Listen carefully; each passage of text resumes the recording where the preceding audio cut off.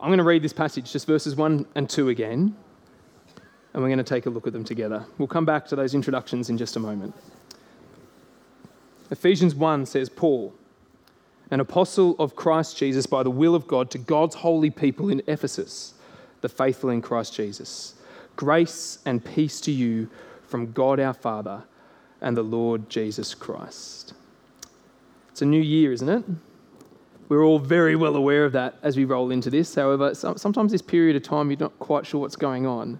And whether you engage with it much or not, if you just don't care too much about the whole New Year thing happening, it does still create this little feeling of almost expectation, reflection, anticipation. What's this year going to be like? Particularly after the last two we've had. It causes often a reflection on self. What resolutions, we often call them, am I going to have this year? What resolve will I have as I seek to live as the person that I believe myself to be? For some, what they'll do is they will seek to redefine, to redirect who they are, what they do. Their identity and purpose come to the forefront at this time of the year, and that is a helpful thing for us to do, well, frequently.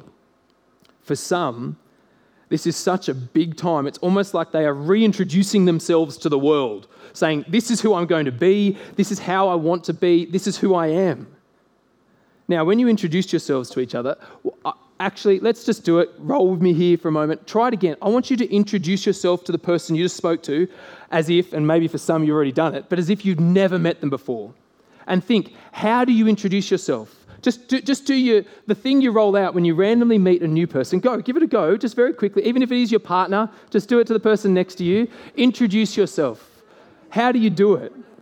Online, you might want to tell us that quick little line that you do, how you introduce yourself. Hi, I'm Brett from Menai Baptist Church. I am a pastor, love Liverpool Football Club, married to Vic, have 4 kids. How do you introduce yourself?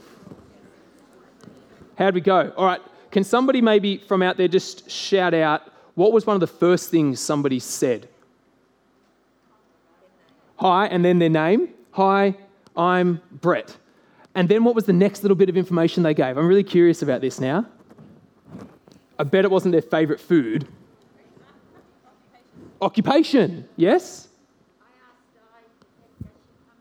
Does she come here often? So in a way, what do you do in terms of an attachment to what you're doing right now? So who we are, name, and there's not much really given with a name, is there, except you're able to identify a person now. And then it often goes to what we do. And then maybe, and I'll just take over here, where we're from, right? And it's going to be slightly different depending on the place that you're introducing yourself in, but that tends to be the way that introductions work. And I'm hoping that what we do today as we walk through this little part of Paul's letter is that we start to see how it is that we introduce ourselves, or how it is that Paul introduces himself and then addresses the Ephesians, introducing them, is actually the way that we as Christians should shape our introduction to the world. How it is that we see ourselves addressed and then introduce ourselves. Because what we get in this little section is like an introduction to Paul, an introduction to the people of God, and an introduction to the idea of grace and peace, or particularly grace. Because these first 14 verses that we'll look at in the next 3 weeks have this incredible flow. Because what Paul does is, in ancient Greco-Roman culture, they had these letters that they would write, and basically they would start with an introduction saying, this is who's writing, and then talk to the recipients, this is who I'm writing to, and then go to this prayer or a thanksgiving. Paul does that, but transforms it in such a way that we can plumb the depths of it. I know we're only going to look at 2 verses, but there is richness in every single one of them. So the next 3 weeks, I hope every single one of us considers, how do I actually introduce myself? Think about how you might introduce yourself to yourself. It's a strange concept, isn't it? Who am I? Is kind of what we're asking, that identity question. And I want to press in here as we begin a new year. But really, this is something you can ask yourself each and every single day. And as Christians, a reminder we probably need each and every single day. And so let's begin. Let's begin by looking at who is first introduced, and it is Paul. We get an introduction to Paul. Verse 1, it says, Paul, an apostle of Christ Jesus by the will of God. Paul. Who is this Paul bloke?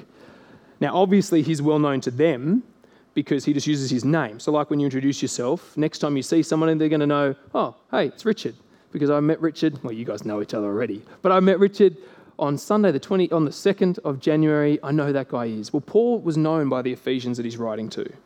Obviously, they knew him. But do we? We're not always that well known on who Paul is. We kind of get this idea that he's the bloke that wrote most of the New Testament. But jump with me to Acts 19. This is why I said it would be really good to have a Bible in your hands. Jump with me to Acts chapter 19, because here is where he was introduced to the Ephesians and they understood who Paul was. Because listen to what happens here. While Apollos was at Corinth, now if you were with us last year, we as a church journeyed through Corinthians 1 Corinthians 1 to 4, and we talked about Apollos being in Corinth. Paul had just come from Corinth. Paul took the road through the interior and arrived at Ephesus. And there he finds some disciples of the Lord Jesus Christ. And there's this incredible moment where the Holy Spirit comes upon them. But I want to jump down a little bit because what's it say in verse 8? And the video we watched before was so good.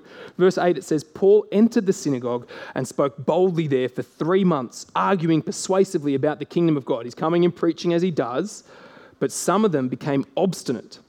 They refused to believe and publicly maligned the way. Now, the way is just a way of referring to Christians, the way, the people of God. So Paul left them. He took the disciples with him and had discussions daily in the lecture hall of Tyrannus. This went on for 2 years. So he's been there for almost, as the video said, 3 years, so that all the Jews and Greeks who lived in the province of Asia heard the word of the Lord. Who is Paul to these guys? Oh, yeah, we know Paul. He's that bloke that came into town and did incredible things, preached powerfully the message of the gospel, and heaps of people believed in him. Others tried to fight against him. We know who Paul is. And so how does he introduce himself? Simply as Paul, an apostle of Christ Jesus by the will of God. And this is where we need to nestle in a little bit again. So that's who Paul was to them. But he makes sure he attaches this idea of an apostle. Again, a word that we kind of get. But what is an apostle? An apostle was someone who had seen and was sent. Really simply put, someone who had seen the risen Christ. So that's one way of defining who an apostle was. Someone who had seen the risen Lord Jesus Christ. And someone who had been sent by either the church on a particular missionary task, the word can be used that way, or someone who was sent out as an agent of another person. Now, Paul is saying, I am an apostle of the Lord Jesus Christ, of God, by the will of God. I have seen the risen Lord Jesus Christ and have been sent by God, by the will of God. And so I want to tell you another story about that Paul actually, well, let me tell the story in Paul's own words. So this time, jump with me to Acts 26. If you go to Acts chapter 26, we hear this story from Paul. So Paul has now been journeying around, he's been preaching, he's gone into prison, he's back out, and he's on trial in Caesarea before King Agrippa after Festus has been trying to get rid of him, and the Jews want him dead. The Jews, same Jews that are his people formerly, because he was a Pharisee of the people of the Jews, are now trying to get rid of him because he keeps preaching this Jesus guy. And if you have a look in verses 4 to 10, that's what we see. We see that he's arguing his case, saying, this is who I am, this is what I've done. And then jump down to verse 11 to 18 because he describes his story. So formally he's saying, I was a Pharisee who was trying to kill off the way. He says, many a time I went from one synagogue to another to have them punished, and I tried to force them to blaspheme. I was so obsessed with persecuting them that I even hunted them down in foreign cities. This is the same guy that's gone to Ephesus and was preaching the way. He's going around trying to hunt these people down and oppress them. And then what happens? On one of these journeys, I was going to Damascus with the authority and commission of the chief priests. So the head honchos have said, go get him, mate. About noon, King Agrippa, as I was on the road, I saw a light from heaven, brighter than the sun, blazing around me and my companions. We all fell to the ground, and I heard a voice saying to me in Aramaic, Saul, Saul, why do you persecute me? Hold the phone. Who's Saul? Same guy, Saul Paul. It's all good. It is hard for you to kick against the goads. Kicking against the goads, this idea is going against the current, you could say, going against the direction that you're being pushed. Then I asked, who are you, Lord? I am Jesus whom you are persecuting, the Lord replied. Now get up and stand on your feet. I have appeared to you, seen, to appoint you, sent, as a servant and as a witness of what you have seen and will see. Here he is, Apostle Paul. Now, why am I stressing this? Why am I unpacking this? Why am I making sure we get who Paul is? Well, because he did write most of the New Testament. This is God's authority, not Paul's. I struggle sometimes with this concept that Paul, one fella wrote all of this and has helped transform the entire world. But it's not Paul that's done that. It's Paul under the authority of the Lord Jesus Christ, under God's authority. And we often forget this story, and yet the Ephesians would have known it. They'd spent time with him. They'd seen the miracles. They'd seen the transformation that happened in people. They watched a whole town, and we'll see it in a moment, give up one way and follow the other because this guy came with the authority of God. He has authority given to him by God, not because he wanted it. Remember, he's kicking against the goads. He was going against what God was doing, not because he sort of rallied enough support and people voted for him and he's like, yes, I'm Apostle Paul now. Not because he was voted in by any particular church and sent out. No. And so why am I stressing this? Because when we read these words, they have the authority of God to us. We should listen. When these words they address us as if God is speaking to us. But then also, that moment where Paul sees the light, Paul's experience is like our own experience too. Paul's experience is not always known either. We often forget that bit of the story where this man comes to faith through the miraculous work of Jesus. It's the story of the gospel. And his experience shapes how he introduces himself. So too will our experience shape the way that we introduce ourselves, how we can be addressed. His experience is like ours. And so that brings us to the people of God. So let me introduce you to God's holy people in Christ. Paul has introduced himself. We've understood his identity as a seen and sent one, as an apostle, but really his identity is a Christian, and then that's his role. And his purpose as one who goes out proclaiming that, who he is and what he does. Well, really, what he be. Now, we get God's people as he addresses them. We get a similar way of understanding their definition. This is what defines and identifies, us. This is who we are. This is what we do, what we be. Have a look, the second half of verse 1. To God's holy people in Ephesus, the faithful in Christ Jesus. To God's holy people. Now, anybody got a different version that says to the saints? Anyone? Yeah, saints. Very quickly, again, ask yourselves, when you hear the word saint, what do you think? The same person you introduce yourself to, explain what a saint is. Try. And don't get too Bible study like. Online as well, you might want to type in what do most people think of when they think of a saint. Go quick, very quickly. What do you think most people think of when they think of a saint? Online as well, I'd love to see a couple of things pop up. What do people think of when they think of a saint? Maybe Saint Nick, Saint Nicholas, Saint Patrick's Day.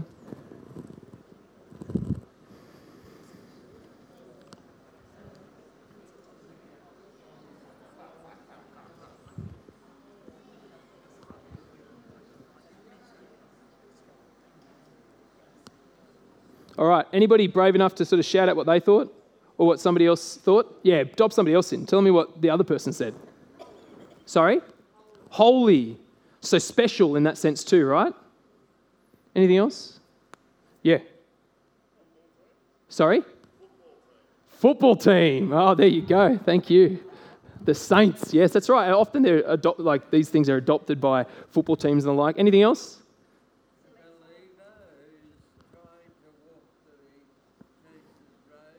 Richard, you just preached my sermon in one line.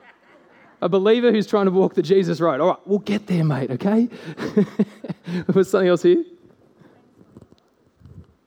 Cleansed by God, so holy, special. So yeah, saint often we attach with these individuals too who have walked such a perfect line that they've been given sainthood, particularly in the Catholic Church, the Orthodox Church, that's what's given. And there's a particular way you have to go through it. But here, Paul addresses all of them as God's holy people. So yes, holy, special, set apart.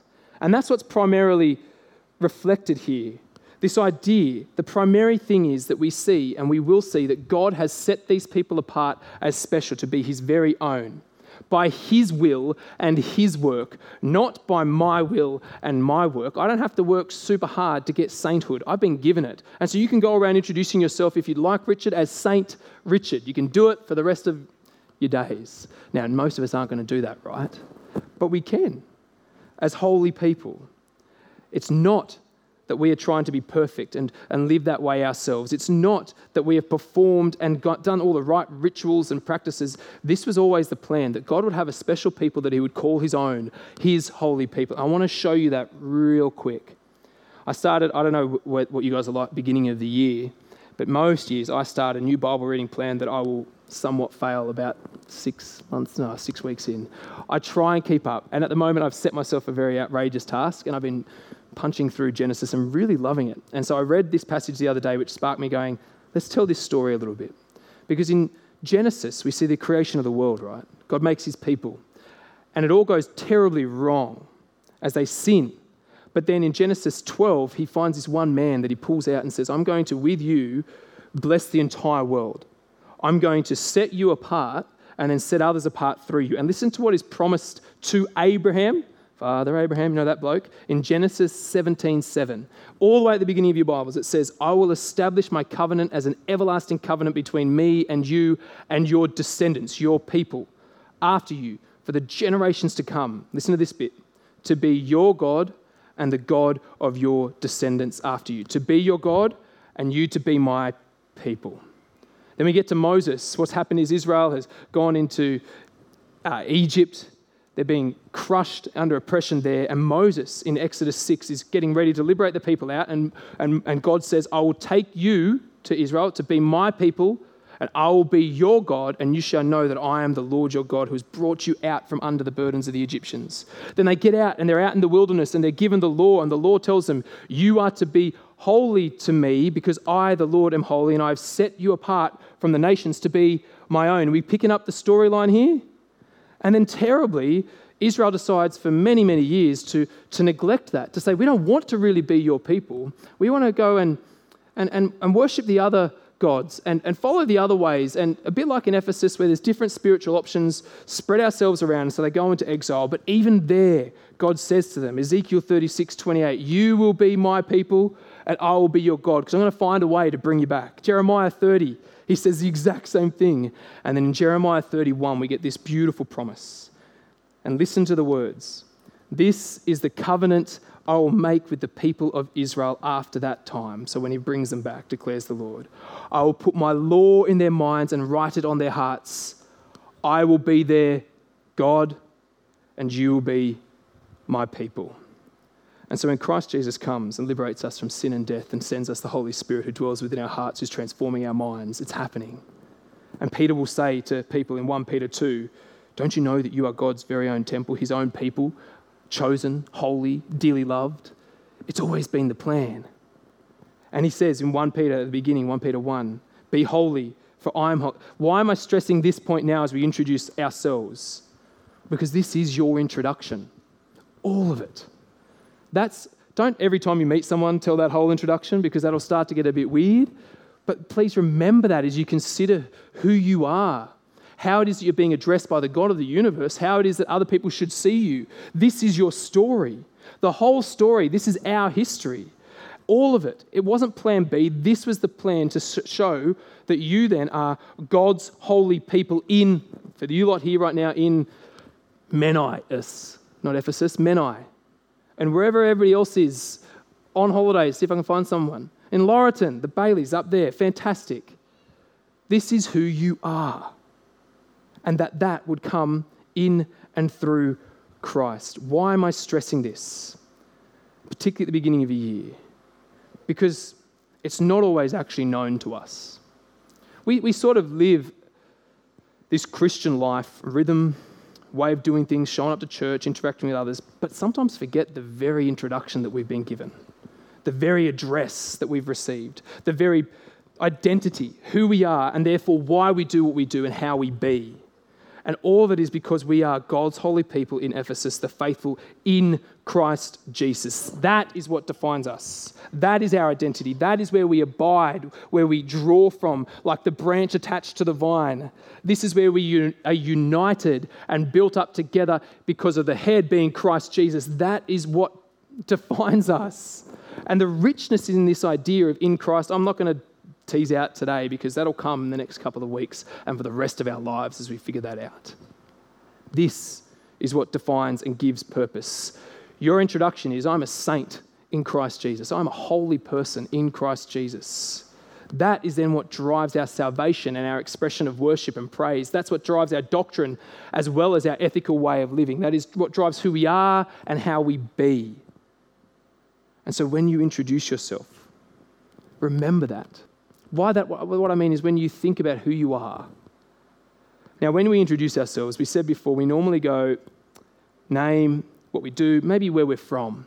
And in some respects, that almost sounds like what Paul's doing here. God's holy people in Ephesus, the faithful in Christ Jesus. There's like a geographical way of thinking about it. But they're like in two places then, aren't they? If they're in Christ, but in Ephesus, how does that work?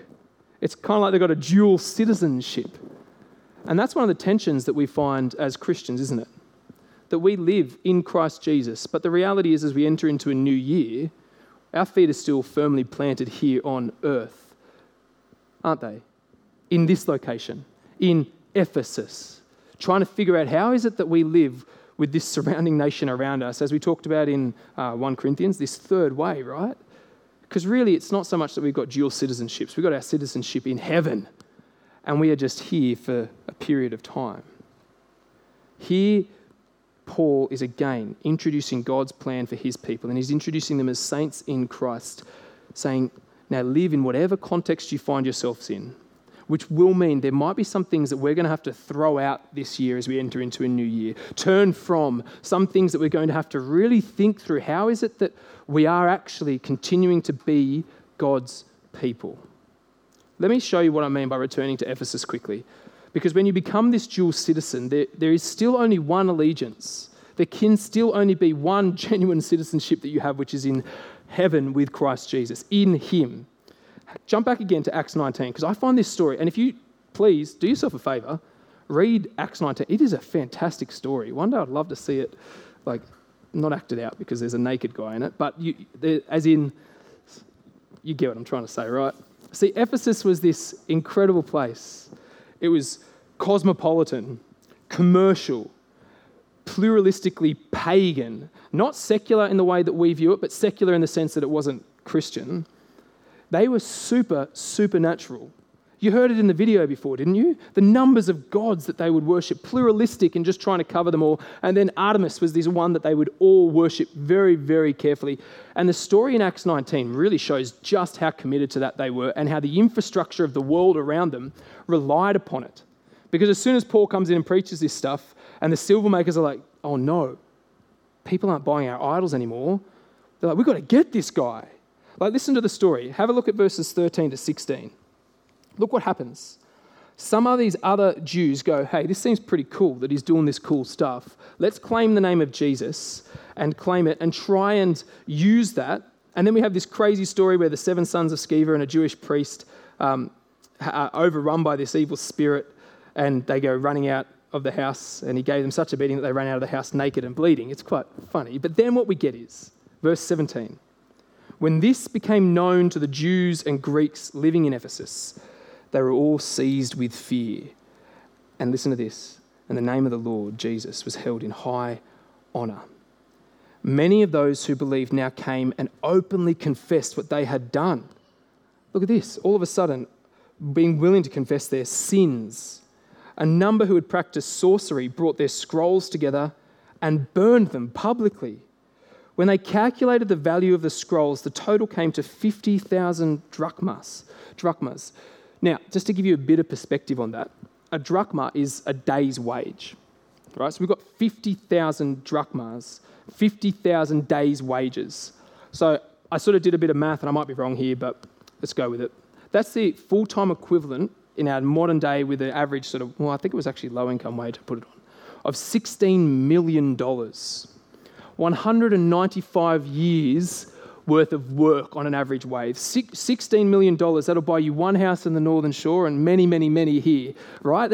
It's a huge amount of money that they've come and just been willing to chuck all of this stuff out. Why? Because they now hold the name of Jesus in high honor. In this way, it says, verse 20, the word of the Lord spread widely and grew in power.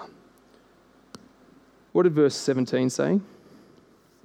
The name of the Lord Jesus was held in high honor, and those who believed now came and openly confessed what they had done. We are a people who claim the name of Jesus now. You are in Christ, God's holy people. You have that name. That's how you introduce yourself. You better hold it in high honor, right? Given what that name has attached to it. And so it's less clear for us. It's less clear for us in this world that we live in, that there are the supernatural realities that are at play that are trying to pull and tug us in different ways. But if we are those who believe, we introduce ourselves with that name. We confess when we have been serving other powers, even if it is ourselves. We want to introduce ourselves with that name, no matter the cost, 16 million, whatever it is, no matter the cost. Relationships, well-being. We want to continue to make sure that that is our primary introduction. Because clearly for Ephesus, they were living within a spiritual battleground, weren't they? And they still had the fear and they were turning to this stuff. They had to go, no, I can trust Jesus fully. It is less clear for us, but it is just as real. We get that, don't we? The spiritual realities that are at play in our world are just as real. The commercial enterprises of the spiritual world are still at work. They're still trying to dial it out so you buy it. For those who introduce themselves as saints in Christ, set apart to be God's holy people, we need to live with the reality of this dual citizenship, but with a very clear allegiance. This is who we are. This is who we will be. Now, most of the time that can feel pretty ordinary. We just got to kind of go through the motions, do our thing, or we might even feel ourselves quite insignificant. Or maybe I say all of that and you then sit there and go, oh, Brett, way to chuck a burden on me. I feel helpless and hopeless. But I'm introducing you today to God's eternal cosmic plan for his people. God's eternal and cosmic plan that plays out through this people. That's his plan, to play it out through us. Listen to what he says as Ephesians chapter 1, verse 10. He's putting this all into effect when the times have reached their fulfillment to bring unity to all things in heaven and on earth under Christ. And then the verse that blows my mind every time I think about it. He unpacks in chapter 3 the way that it is that all things are going to be brought together under Christ Jesus. And he says then, verse 10, his intent was that now, through the church, God's holy people in Christ, the manifold wisdom of God should be made known to the rulers and authorities in the heavenly realms. We, just simply by being, we are the ones who get to proclaim to the heavenly realms, to all authorities, to all powers, Jesus Christ is Lord. So no matter how ordinary you feel entering into this new year, no matter how ordinary we feel as a church, as we try and do things in our own strength, maybe, as we do want to see you praised and honored, Lord. We do want to be those holy people that you've called us to be. No matter how ordinary we feel, simply we as a church, just like every other church, by being the church, by being God's holy people, set apart in Christ, we are proclaiming the victory of Jesus' death and resurrection to every single power that wants to undermine that. We are making sure that his name is being honored and glorified throughout all the ages. What an incredible reality that is, right? How good is it to be called the people of God? And how do we get that? Well, you better work hard, right? No. What does he say? Verse 2, grace and peace to you from God our Father and the Lord Jesus Christ. Now that could just be a general, nice little grace. I'm not about to introduce another person named Grace. This is the concept, grace. What is he doing? He's saying all of this is made possible to you through grace, and the result is peace. Peace to a people who are living in fear. Peace to a people who are feeling incomplete. Peace to a people who don't feel like they've got all the blessings and need to chase and pursue it. No, grace and peace to you from God our Father and the Lord Jesus Christ. And those two things bring praise, and we'll look at that in the next couple of weeks. But just to close, saints in Christ by grace. And Paul will unpack both in Christ and grace throughout this letter. And I'm just going to jump to chapter 2, because listen to what this grace is. He says, but because of his great love, he's just described how these people are dead. Dead because of the sin in them, because of the world they live in, because of the power of the devil. But because of his great love for us, God, who is rich in mercy, made us alive with Christ even when we were dead in transgressions. It is by grace you have been saved. And God raised us up with Christ and seated us with him in the heavenly realms in Christ Jesus. There you are. In order that in the coming ages he might show the incomparable riches of his grace expressed in his kindness to us in Christ Jesus. There's what we do. For it is by grace you have been saved through faith. And this is not from yourselves. It is the gift of God, not by works, so that no one can boast. Picture it this way. All of us. How do we get this? Do we just work? Will? No. Because all of us are spiritually dead. Before Christ Jesus, we're like a corpse, breathless, lifeless, lying in a coffin. Not just lying in a coffin, but the coffin has been nailed shut, boxed in sin. And inside we are bound, we are chained, we are roped, we are straitjacketed by all of our own self and the world and the pressure of the devil. We are tied. And we are on our way to facing the wrath of God as we rightfully deserve because we are spiritually dead. On our way to not even just on our way to the crematorium, we are on the belt. And there is nothing we can do. Nothing.